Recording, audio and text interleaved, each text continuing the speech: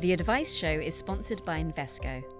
Today's professional investors are overloaded with more information than ever. At Invesco, we help professional investors see the possibilities ahead by cutting through the noise to the ideas that matter. Visit Invesco.com to see how.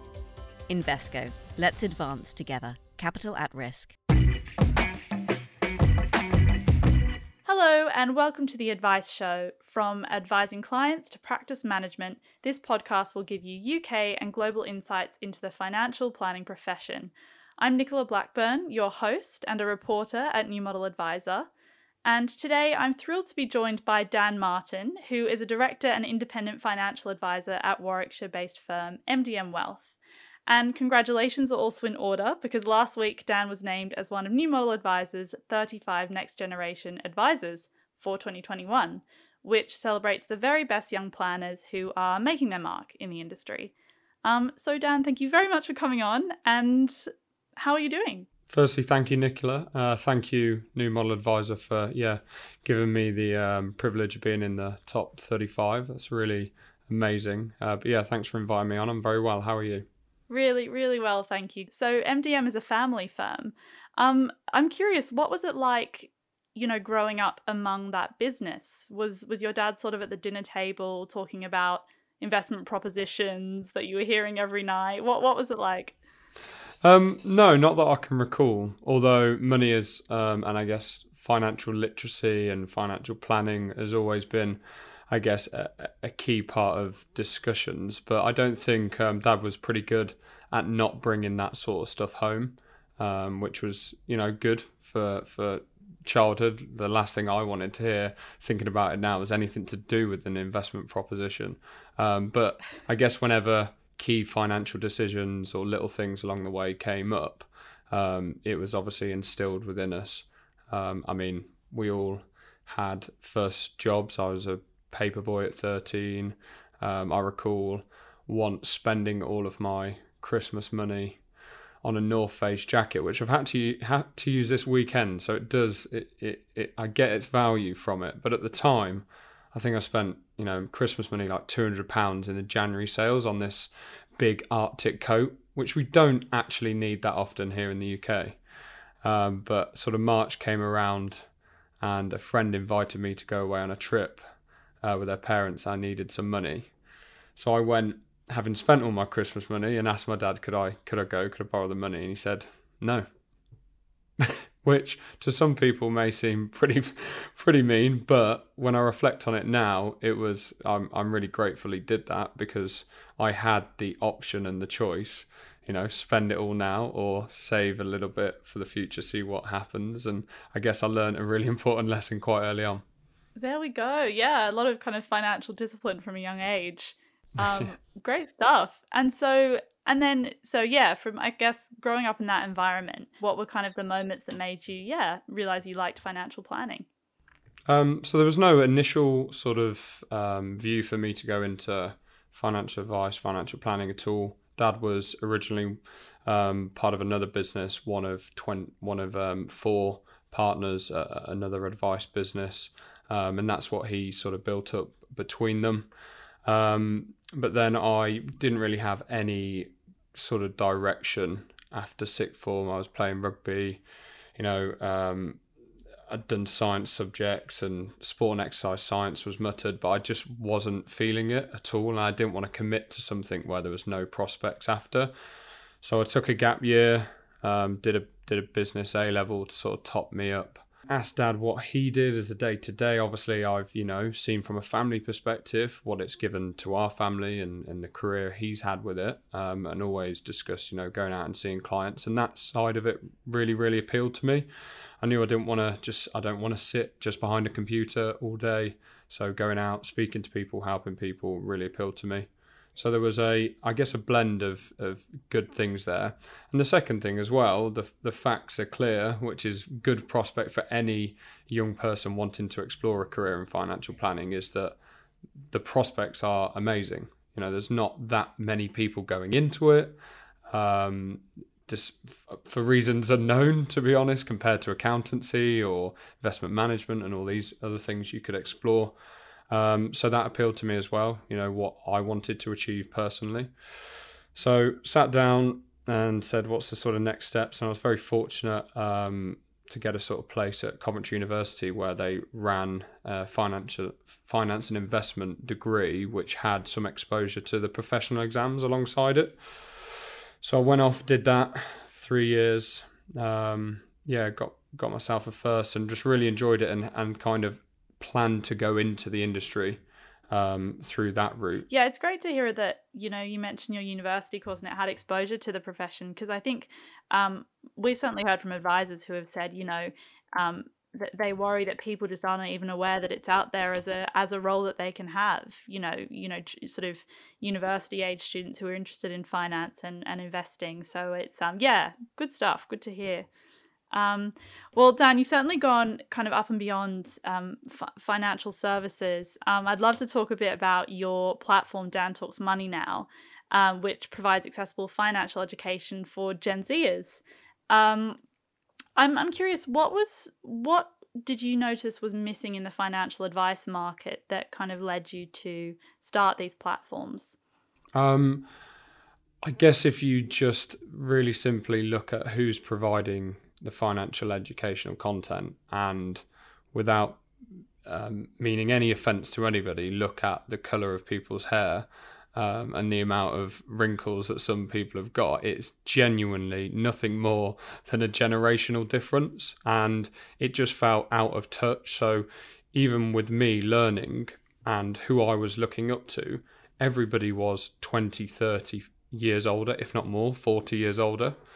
And so translating it back to myself and the friends around me, it just becomes quite unrelatable because you've not grown up with the same issues or the same problems, equally the same advantages and the things that we've got better that maybe our parents, grandparents didn't have.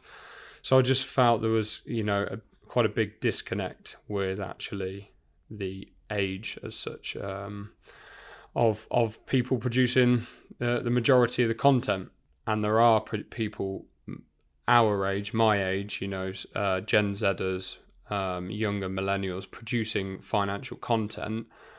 But I just, putting it politely, I thought some of it was just complete misinformation and ultimately long-term really bad for some people. It was kind of getting the clicks, getting the views. That's great. But I wanted something different that was just based off of fact, of evidence.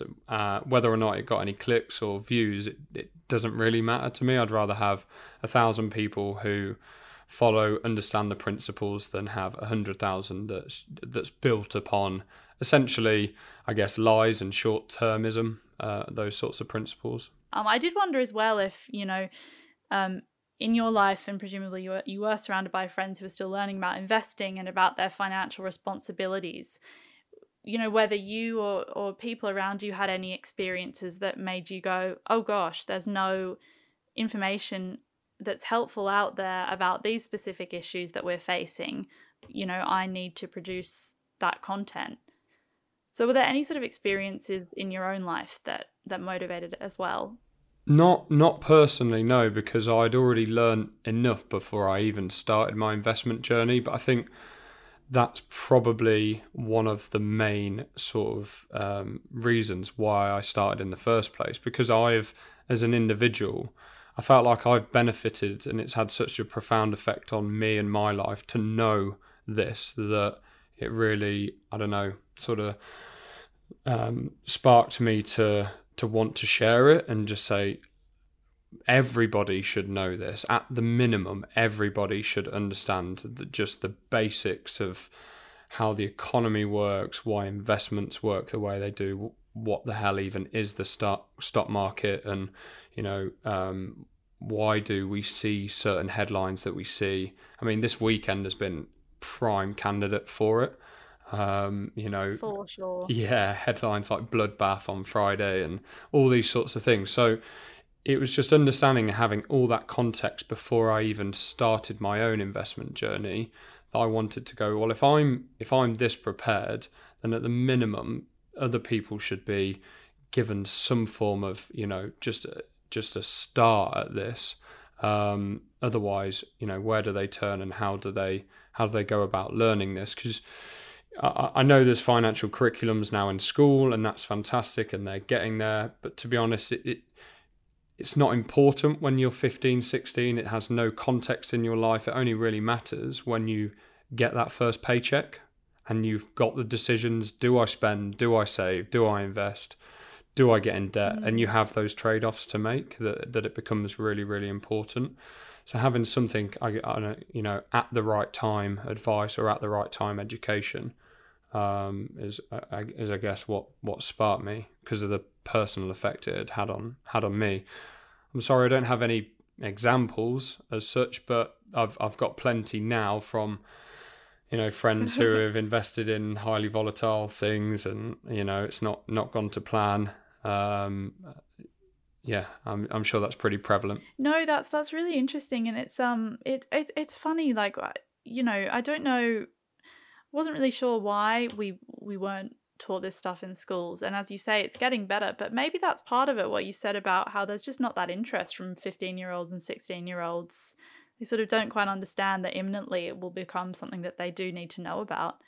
I just don't think there's enough context in their lives to actually make it meaningful, and so it's hard for a young person to engage with something that it's just not on their radar at the moment. It doesn't mean anything to them. I guess it would have more meaning if if you're slightly older and you've actually got some savings behind you, or depending on your family situation, there will be anomalies where certain kids want to learn more because of their circumstances. But for the vast majority, it's what's happening with your favourite football team at the weekend, or what's the new, Fortnite game being released, or something like that. Absolutely. That will no doubt cost several £100. Absolutely, yeah, absolutely right. Which doesn't absolutely help the right. case. No. Dan, so from the young people that you have kind of interacted with since you've had these platforms, what is sort of one thing that you've recognized? Okay, young people are quite good at this. They do have knowledge about this. And what's one thing that you think, okay, young people really need some more education about this? Okay, well, I've got a couple, not just one. The first is that money is evil, I think, is one of the biggest ones. And it's so damaging to have the mindset that money is evil, like it is a thing, when it is just simply a medium for exchange. It's immoral. It doesn't care, about you, quite frankly. It's just an object. And therefore that can be really, really damaging for young people. But it's hard not to side with that, that thought and that emotion. Certainly when I was younger, I probably thought about it, that it was a couple of times, because what you get shown from media outlets, and certainly in pop culture, particularly, you're talking about, I was at school during the financial crisis, and when you have all of that around you, it's hard not to go, well, money is the root of all evil. It's damaging because that prevents people from doing good things with their money, investing it right, insuring themselves, building up savings, because they use it as an excuse then to spend, because if they spend it, it's not in their lives anymore, and they don't have to look after it or even talk about it. So I think that's probably one of the biggest things, that people carry this around, where money's like a brick. You give a brick to a good person, they build hospitals, they build schools. You give it to a bad person, they'll go and smash a window with it. And I think understanding that is vitally important. That then transpires, I guess, into the second point, which is people are then become too short-termist, and the whole YOLO culture. We live in the social media age where we only show the best parts of our lives to each other, and that compounds very, very quickly to the keeping up with the Joneses situation, so that when a young person does go into work, it's right, I need to get these trainers, I need to drive this car, I need to be living here, I need to be going out here, there and everywhere, and show people I'm doing it. So that sort of leads to that. And then I guess the final thing is people then try and make up for it to keep up with the lifestyle. People turn to the higher risk strategies. So taking too much risk is massive, and so prevalent now with, I guess, cryptocurrencies, and how much young people talk about them as being an investment and all these sorts of things, when from a volatility perspective and an investment perspective from an informed position, they're akin to gambling or going down the casino and going on red or black, for the short term at least. I'm all for people hedging and assets long term once you know what you're doing and you've got some understanding of what you're doing, and it's I guess an informed risk that you're taking. But I think taking too much risk too early on, when actually you need to be setting yourself a solid foundation, is a poor money habit that can be set up in your early 20s and continue until, I guess, it's too late for people to then switch it around when they're mid 40s, early 50s, going, now I need to contribute to my pension and make it up. Today's professional investors are overloaded with more information than ever, from digesting market and economic data to probing new trends and ideas.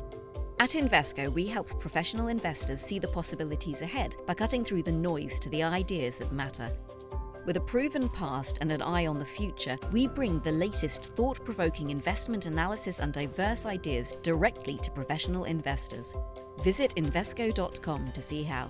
Invesco, let's advance together. Capital at risk. And actually, Dan, it'd be great to come back as well to the kind of the point of what you think young people are actually quite okay at when it comes to their money. But just on that point, how would you hypothetically approach a young person who maybe contacted you through your platforms and said, I'm really into Dogecoin and I want to invest this much in it, the returns look great, should I do it? How do you respond to that kind of investor that's completely sort of sold on crypto, or an investment that maybe where the amount they want to invest is not quite in their best interests?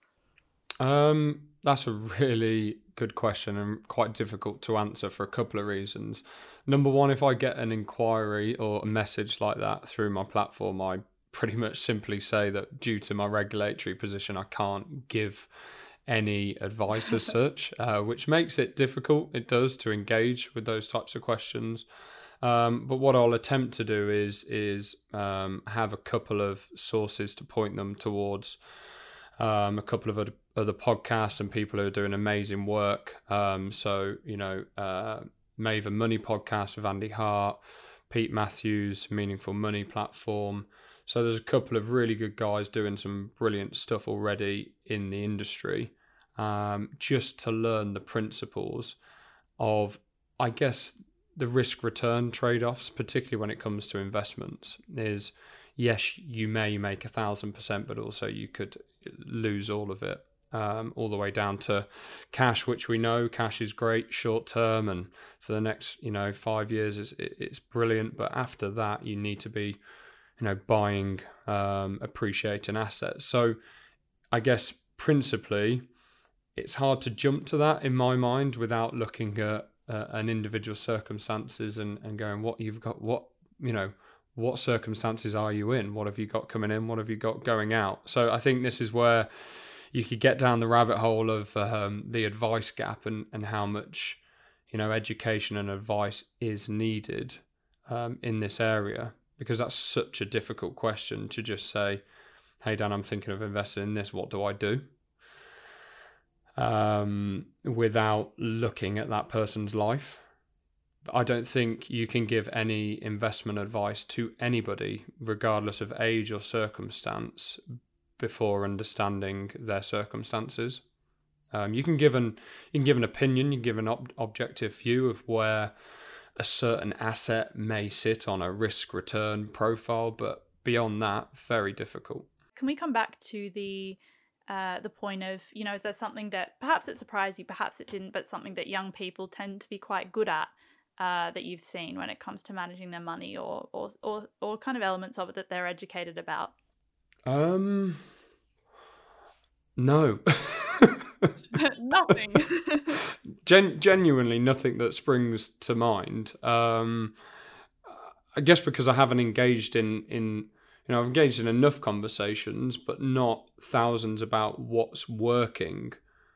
Because to me, in any system, if things are working for that individual when it comes to money, that's great. You don't really need to touch things that are working. If kind of the saying, if it's not broken, don't try and fix it. So I don't really have an answer for you, Nicola, to be honest, and I hope that's okay. And whether you want to take that out of the actual the actual podcast, No, let me know. that's absolutely fine. I mean, more room for financial education, right? Yeah, no, I'm sure there is. I'm sure young people have certainly got the tools, more so to, certainly from open banking and what you can do with the different banking apps and budgeting apps.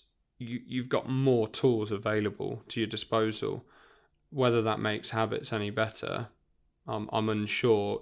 Certainly when you look at the advent of buy now, pay later, when you put it in the context of, yes, we're improving certain things, but in other areas we're making it just as difficult. So, yeah, really difficult question to answer, and I do apologise that I haven't got more on that. No, of course, it was a difficult question. Another one, Dan, is so obviously through your platform, you've pinpointed one way that financial education can be just made really accessible for young people.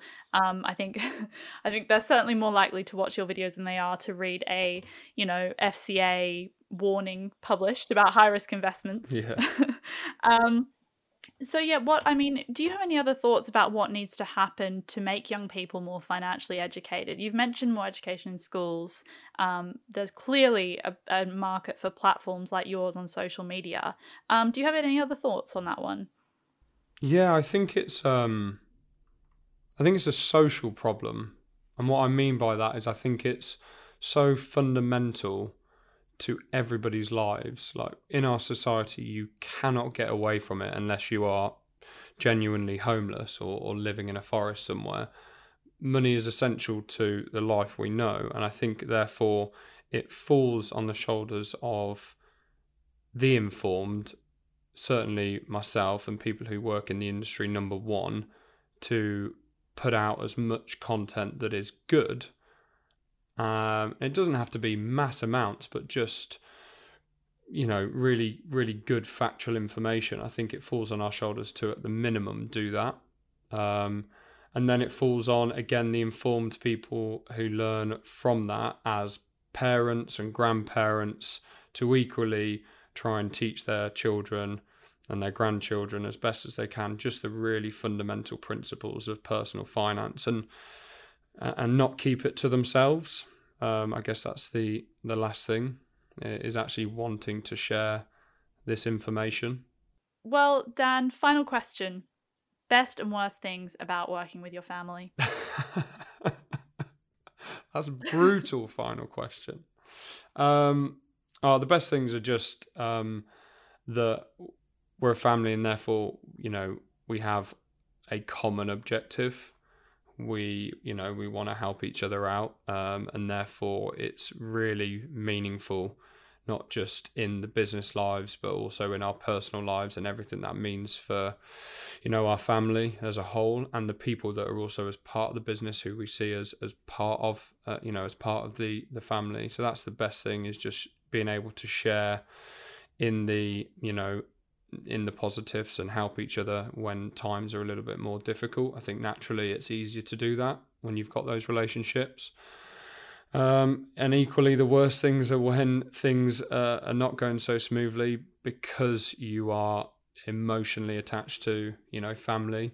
Things can get a little bit more heated than normal, but it more than makes up for it when you have a good relationship. Brilliant. So that's all we have time for today, but thank you very much to everyone for listening. If you want to find Dan and his content, you can find him on TikTok or Instagram at Dan Talks Money. Yeah, if anyone wants to sort of reach out as well, I'm on LinkedIn as Dan Martin. So you find me on there if anyone's got any career questions. There's a couple of really helpful people when I first started out. So any worries about exams or what route to take or who to reach out to, then yeah, please feel free to drop me a message.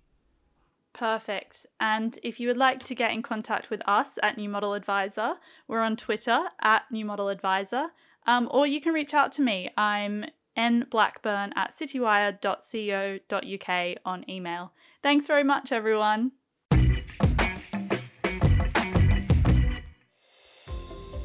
The Advice Show is sponsored by Invesco. Today's professional investors are overloaded with more information than ever. At Invesco, we help professional investors see the possibilities ahead by cutting through the noise to the ideas that matter. Visit Invesco.com to see how. Invesco. Let's advance together. Capital at risk.